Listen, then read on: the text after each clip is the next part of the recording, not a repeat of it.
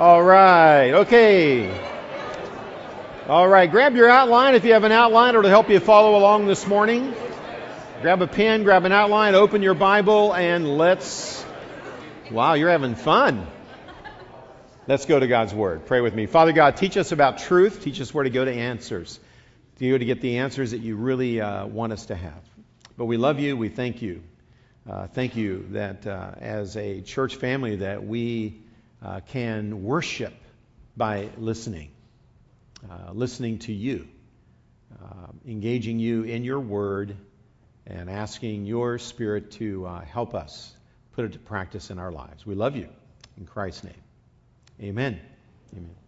Okay, so when you need a little bit of information, I call it got truth, okay? When you need to get a little bit of truth, and you don't have it about anything, what's the first place you go to? Anyone? What'd you learn as you interacted? How many people go to Google? How many? That was your quick answer, okay? Okay, how many went to, what's another one? Siri. How many went to Siri? Any other Siri users? Okay, Siri's been busy lately. Have you noticed that? Someone needs to give her some help. I think lately, I'm sorry, I'm not available to help you right now. It's like, well, Siri, anyway, so Siri's been busy, but she's available. Another answer. Mom. Now, how many put Mom on their list? And it's not even Mother's Day. I love that. I didn't have that on my list. My mom's in heaven. But I used to go to Mom, okay? Now I go to Becky. Who else? Who had Becky on their list? Raise your hand. Anyone else have Becky? Okay, you should have. She knows a lot. Any other answers? One more. Wikipedia. How many had Wikipedia in their top list? A few of you. Okay, yeah. You know, the idea is when we say, hey, I got truth, the answer to that question is yes. Because we live in the information age. We live on information overload in the culture that we're in today. If you ever need to know anything, my top three, and you brought them out. Number one was Google. I can ask Mr. Google, Mrs. Google, whoever it is, I can ask Google just about anything, and the answer, pops up. I go to Wikipedia. I go to Siri, especially if it's a real simple thing. Is Becky home? Does she still love me? Siri says I'm not qualified to answer that. But I love seeing sometimes if I can just get Siri to draw a blank.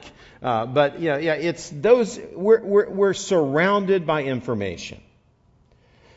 But if you change the question with one simple move, if you go from got truth to got truth, capital T, all of a sudden, a lot of people go blank. Siri goes, I can't answer that. Wikipedia probably says, I don't know. And Google comes up short. See, we know more truth and facts about more things today than ever in human history. Think about that. We have more knowledge than at any point in human history. But our culture questions whether anyone really has got truth with a capital T. When you look up truth in the dictionary, even Webster's acknowledges the difference in truth with a little t, capital T. We'll get to that in a minute. But if you look up all the definitions, the last definition in Webster's says this. Got truth, it says truth by definition. It says when with a capital T refers to the divine or absolute truth or things pertaining to God. For us as Christians, the answer may be to this question, well, Dale, hey, come on, man. We understand that we have the Scriptures. We have truth with a capital T. We have the Holy Scriptures, or my Bible, this one doesn't have anything on the cover, but on the margin it says the Holy Bible, the perfect Bible, the divine, sacred Word. So we believe in the Holy Scriptures. We believe that we have truth with a capital T, but not everybody in today's culture holds this book in that high of regard. I think when I look at the culture in terms of, okay, Dale, why are we going into 2 Peter and where are we headed? The reality is our culture thinks very differently about the Scriptures. To some, there's actually a reaction of hostility.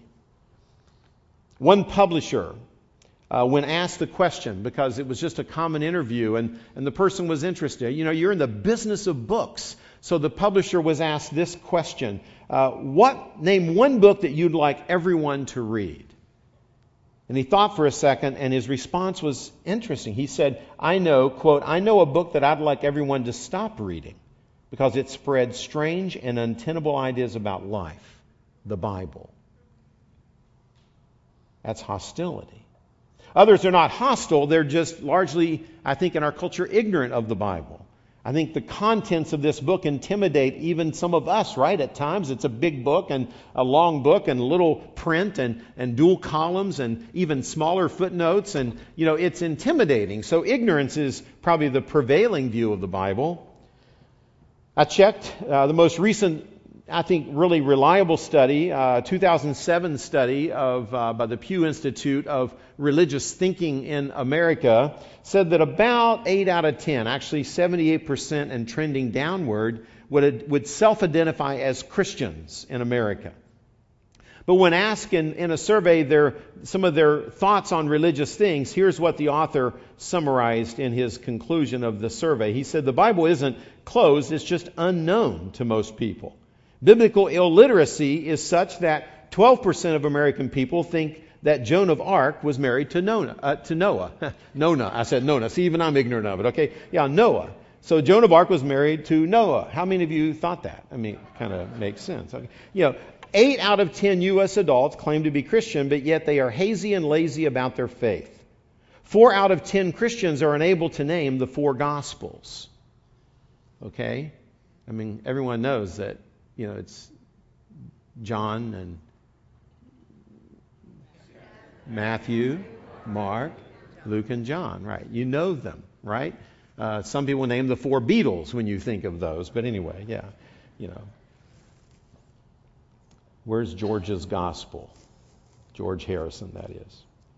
4 out of 10 Christians are unable to name the 4 Gospels. Only half of those who claim to be, quote, born again and take their faith very seriously say that they read the Scriptures during the week. Only half.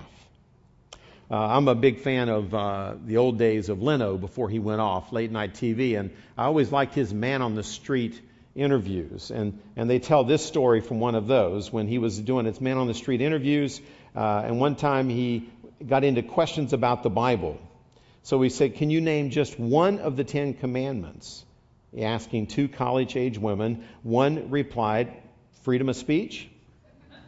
Leno then asked the other one, would you complete this sentence? That he who is without sin cast the first stone. Some of you knew that. The answer they gave was that he who is without sin, have a good time? Leno then asked a young man, who, according to the Bible, was eaten by a large fish? And the confident answer came back quick, Pinocchio. The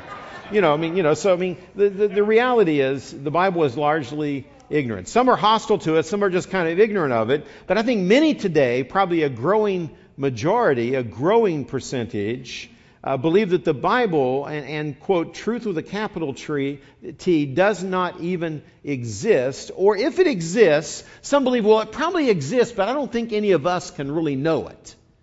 And know it with confidence that I could say what it is. So it either doesn't exist or it's unknowable.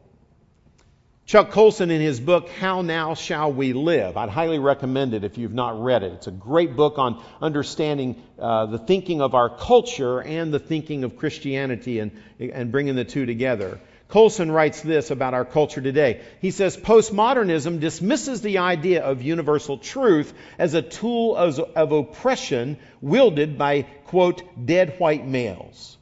Because Darwinism has eliminated the transcendent, postmodernism draws the inevitable conclusion that there is no transcendent truth.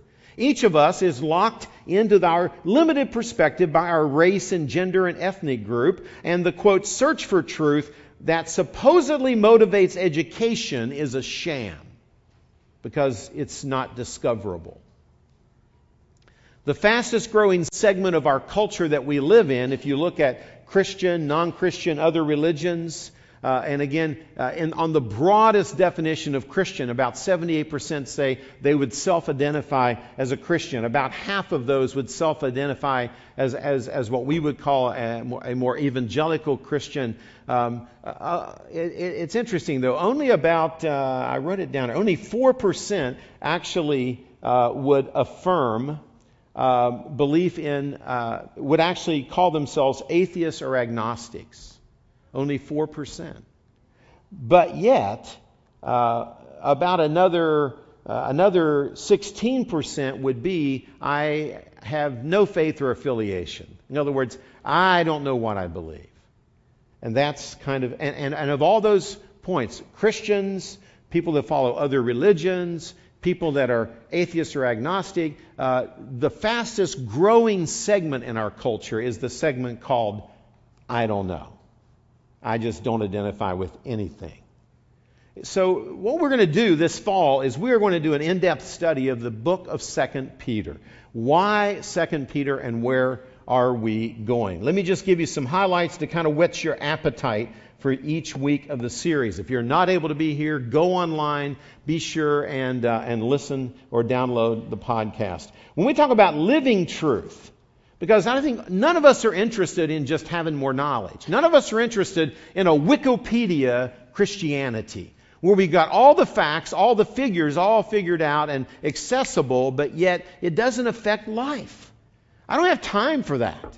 I want to learn how I can take truth that really matters with a capital T and live truth. Live truth. We're going to look at these questions. How do we really know that we have true faith? What's it mean to have true faith? What's it mean to practice or live truth? That'll come up more next week. How can I trust God's truth completely, or can I really trust it? And what about other claims to truth? What about other religions? They all have a book which claims on its cover somewhere, this is truth with a capital T. So what about other religious books? We're going to take a whole week and kind of talk about other supposed truths. What about false teachings? What about other movements that teach falsehood? Where's human history headed? That'll be an interesting week. How do we know the truth about where is all of this going to end up? And then finally, what is the truth about eternity in chapter 3 of 2 Peter? So it's going to be a fun study. But let's get started. Open your Bibles. Let's go to the first 4 verses today. I'll actually dip into verse 5 a little bit too. We'll come back to that again next week. But let's go to the Word. Do we have truth? We believe, of course. You can believe that you have truth. Listen to the Word of God. 2 Peter chapter 1:1. Simon Peter, a bondservant and an apostle of Jesus Christ. This is the same Peter who was one of the early young followers of Jesus. This is the same Peter that on several occasions said, Jesus, I will die for you and I will die with you if necessary. It's the same Peter that pulled out a sword when they came to arrest Jesus and went for the head of a guy and missed and lopped off his ear. This is that Jesus, and this is the same Peter that did all that. So this same Peter also is the same Peter that later when Jesus was arrested and the heat was on, he denied Jesus, not once, not twice, 3 times, right? On the 3rd time, he even added a few, we don't know what they were, but it says he actually cursed, threw out a few good saucy curse words to convince people he really had no identity with Jesus. It's the same Peter that Jesus showed up and appeared to after his resurrection and said, hey man, I love you, I forgive you, let's go build the church. This is the same Peter that Jesus said, do you love me? Do you love me? Do you love me? And Peter affirmed his love and was given a 2nd chance, 3rd chance, 4th chance. Okay, this is Peter. So Peter writes now and he says, Peter, the bondservant and apostle of Jesus, to those who have received a faith of the same kind as ours, by the righteousness of our God and Savior Jesus Christ, grace and peace be multiplied to you in the knowledge of God and of Jesus our Lord, seeing that His divine power has granted to us everything pertaining to life and godliness, through the true knowledge of Him who called us by His own glory and excellence. For by these He has granted to us precious, magnificent promises, so that by them you may become partakers, now underline this one, of the divine nature, having escaped the corruption that is in the world by lust. Now by this, For this very reason also, applying all diligence in your faith, supply moral excellence, and in your moral excellence, knowledge, and knowledge, self-control. And he goes into a list that we'll study next week. So what do we learn from the passage? Well, first let's talk a little bit about why Peter was so excited. I mean, you can just see it in this thing. He says, man, I am so excited because we have the true knowledge of the true God, and that's making all the difference in the world, and it'll change your life. This is one of the greatest passages in the book. Let me break it out into three big ideas, and we'll kind of talk about each of them. Number one, the big idea first is Peter is saying, hey, our faith has real truth about a real God. Our faith has real truth about a real God. It's interesting, he has several phrases. In the New American Standard Version that I'm usually reading from, he says, I'm writing to all of you who have a faith of the same kind as ours. Now, this Greek word that's translated the same kind is a rare word. It only appears one time in the entire New Testament. But when you study it outside of the New Testament, the word means, it means of the same kind, meaning of the same quality. Of the same quality as ours. Which is why, by the way, it's a word that means to be honored or valued, something that's of a kind that is valuable or honored. That's why if you have a New International Version, a lot of you like to read the NIV version, you would find that it actually translates this which way? Talk to me. Who has it? Precious. Yeah, he says a faith as precious as ours. He talks about a faith that is through the true knowledge of God. You see, in Christianity, our search is not for something or just anything to believe in because, it kind of helps to sprinkle a little, spirituality on your life so you have a little bit of God mixed into your life, so you have a little bit of morality, you believe in being nice. And, Christianity is not that. See, what Peter was excited about was, wow, we have discovered the true faith about the true God. And it's real. And that's what changes everything. It was interesting for me, at least, back in July, Becky and I were going through the Nairobi airport, and our flight got delayed by 3 hours. Now, you're in the Nairobi airport. If you've ever been there, there's not much, okay? There is one coffee shop, okay? That's it, at the very end of the terminal. And so, after only so much coffee, then we got transferred to the gate, and we went to the gate, and then we got further delayed, like another 2 hours. It was wicked. But, as we're sitting there, I could not help but notice, right in the same area that we were hanging out, I noticed a Muslim gentleman with his 2 young children and his wife dressed in full burqa, black, can only see her eyes. And I started talking, just befriending him. I say, you got 2 beautiful children, and that's all it took. And then he'd say, oh yeah, I agree. They are beautiful, aren't they? Yeah, And as I began to talk to him, I found out what he did. He lives in England. He's from Tanzania. Never been back to Tanzania for 14 years. His parents had never seen their grandchildren. They were so excited, so they were so we began talking, and I found out all about his business. And eventually, he comes back and says, so what do you do? What do you do? So I say, well, in fact, I never tell him I'm a pastor. Because as soon as I say I'm a pastor, it's like, woohoo, end of discussion. But I tell the truth. I say, well, I do leadership training for organizations, especially relief organizations. Oh, that's so great. And I says, yeah, what do you do? So I'm telling about the training. It's based out of a book called How to Lead and Still Have a Life. And he says, yeah, that sounds interesting. I said, well, you can go to Amazon and download it or whatever. And he said, I might do that. And then he says, so, what's it coming from? I said, well, it's coming from a Christian perspective because it's based on the leadership model of Jesus. And I wanted to have full disclosure. I finally said, yeah, and I also pastor a church in California. Yeah, and his response was very interesting. His response was, that's great. He says, the world needs more of that. And I said, well, thank you. Yeah, I would agree. And then he said this. He said, I tell my 2 sons that as they grow up, and they're like 7 and 9 or something. He said, as they grow up, I want my children to have spirituality. He says, now I'm Muslim and you're a Christian. He says, but I really don't care what faith my sons have, as long as they have some spirituality in their life. Wow, that surprised me. But that's the dominant view. That's the dominant view in our culture. And even with this particular Muslim, that was his view. His view. Now, why would you hold that view? I want you to think about that, because it tells me something about what his view of truth is. Let me tell you two things about truth that you need to not forget today. Two things about truth that are vital, that our culture doesn't understand.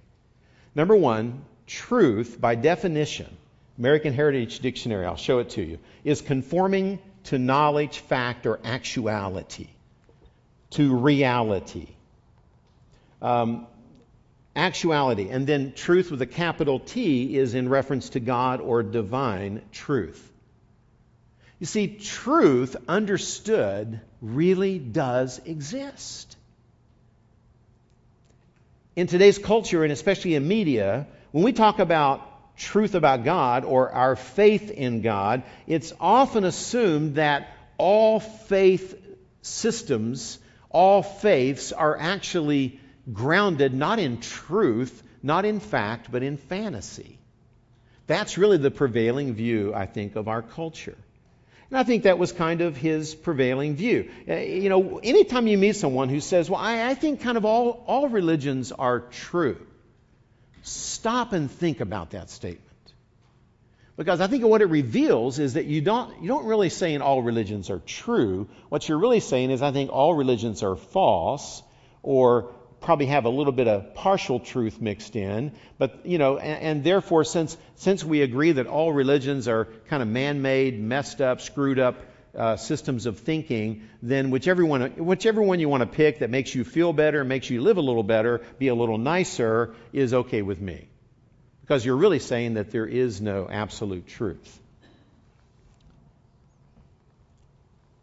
In a book called Soul Tsunami, the author, after surveying American thinking on truth, said this.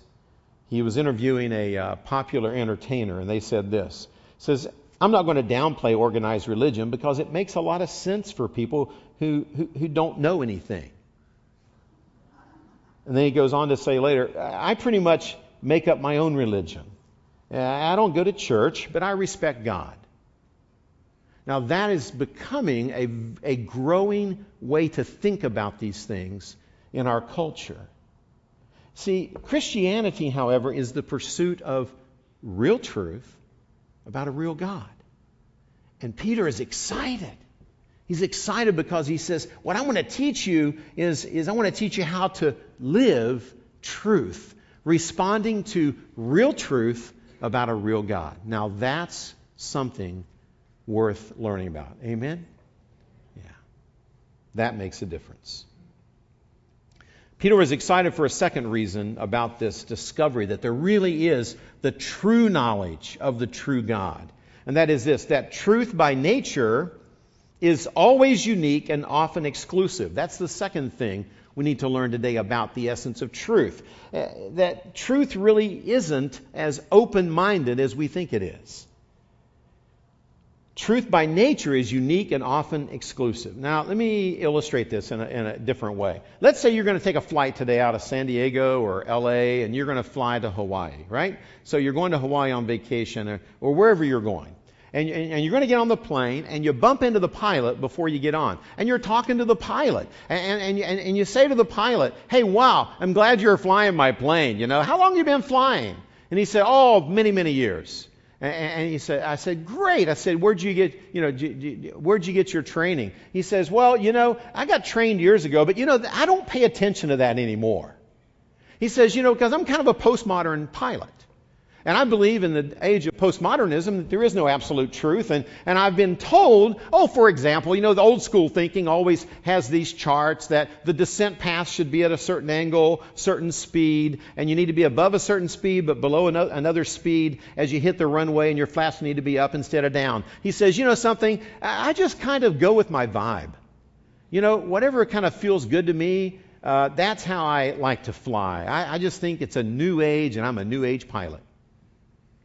Now, what do you do? On or off the plane? See, if you're smart, you're saying, something, I think I'm going to rebook.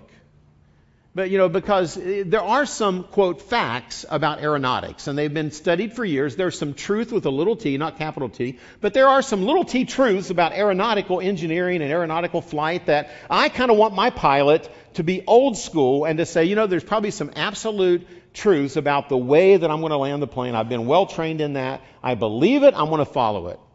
I like that. I don't want a postmodern pilot.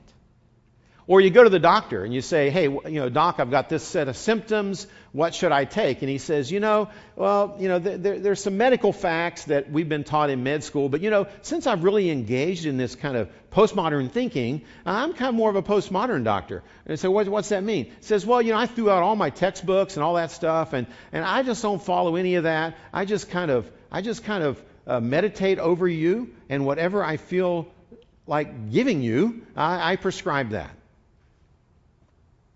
So what do you do with that doctor? Answer? Find another one. Because there are facts, there are truths, and you want, when possible, when things are important, your health, you in an airplane, you kind of want truth to be applied. You want your doctor, you want your pilot to, say it with me, live truth, right?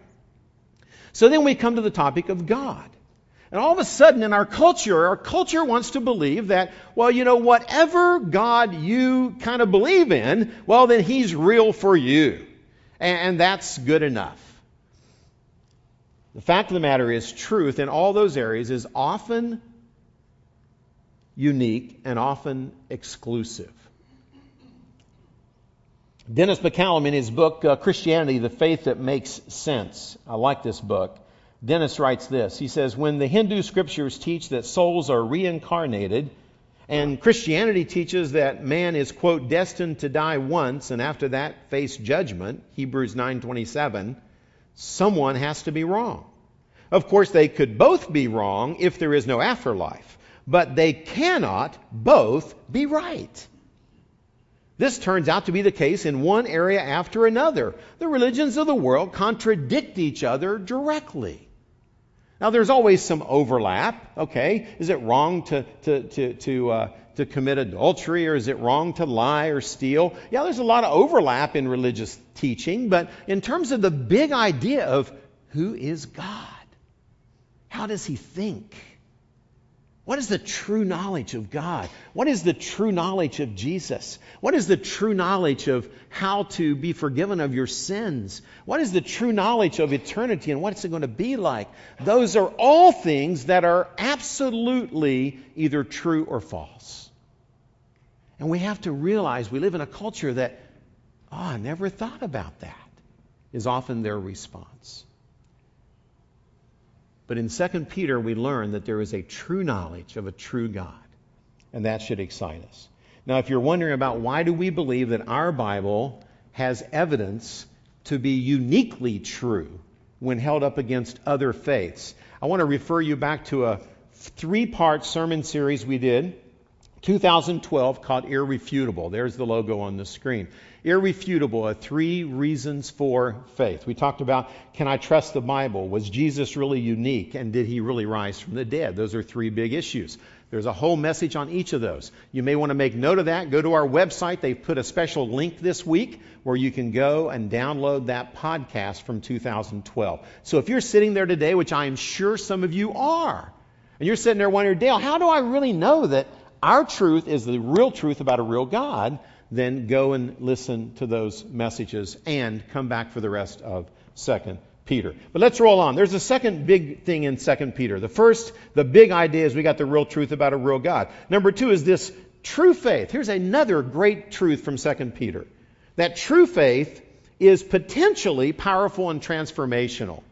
Powerful and transformational. Listen to verses 2 through 4 again.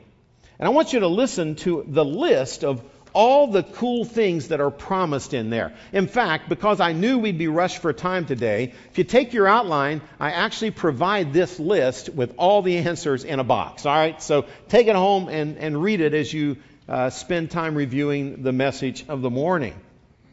But here it is. I call it the precious, magnificent promises of God. And I'll list them quickly. Number one, he says, grace and peace are multiplied to you because of this.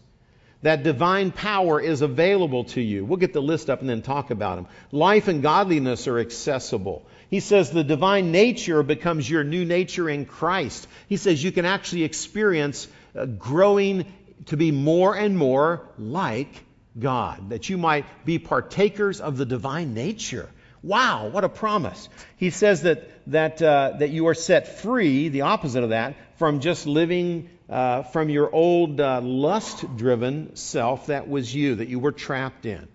Now, when you think about that list, that's a pretty great list. That's a pretty great list. And what we're going to learn is as you go through 2 Peter, we're going to come back and unpack some of these. But I think this is what people want. People in today's culture, in every culture around the globe, don't they? They're looking to experience forgiveness, grace. How do I know that someone loves me just the way I am? Unconditional love. The unconditional love of God. That's worth discovering. He says grace and peace might be multiplied to you. What's it mean to have a multiplication of grace and peace? Well, it's waking up every day knowing, so I am totally at peace with God because of His grace. Because I know I'm forgiven, I can have 100% total be at peace with the fact that I'm at peace with God. In fact, coming into peace with God then helps me to be at peace with other people. It teaches me how to forgive other people and healthier relationships. And it helps me have peace with the circumstances of my life, knowing that God is with me and working in the midst of all my troubles. And so I can have peace with me and God, peace with me in daily life, and peace with me and other people. And I can have an eternal peace promised to me. Now that's a lot of peace worth pursuing. So if you look at this list, the divine power of God's Spirit is available to you because you learn the truth about Jesus is He died, He rose from the dead, and He sent His Spirit to live in us. Wow, that's a radical idea. He says these promises of God give you everything pertaining to life and godliness. You want to be more godly? That sounds appealing. You want to have life? Yeah. Then everything in it is in the magnificent promises promised in 2 Peter and in the Scriptures. The divine nature, you're set free. You don't have to be trapped by your past. This is an awesome, appealing list. This list captures the essence of the gospel, the good news of Jesus Christ. And if you're not living with an awareness of these 5 things every day, then we're going to help you as we go through 2 Peter. So number 1, we have real truth about a real God. That's good news. Secondly, these real truths about a real God unlock precious, magnificent promises that encapsulate everything a person in their soul is looking for. This is exciting. Number 3, this life-changing faith goes into function whenever you combine it with trust and obedience. And we're going to end on that in verse 5. Look at verse 5 with me. He says, now for this very reason, because up until now in verse 1 through 4, He hasn't asked you to do anything because all of these are a gift from God. He says, now, put it into practice, applying all diligence. In your faith, you supply moral excellence, knowledge, self-control, perseverance, godliness, brotherly kindness, and love. Down through verse 7. We're going to come back to it next week. What I want you to see is simply this.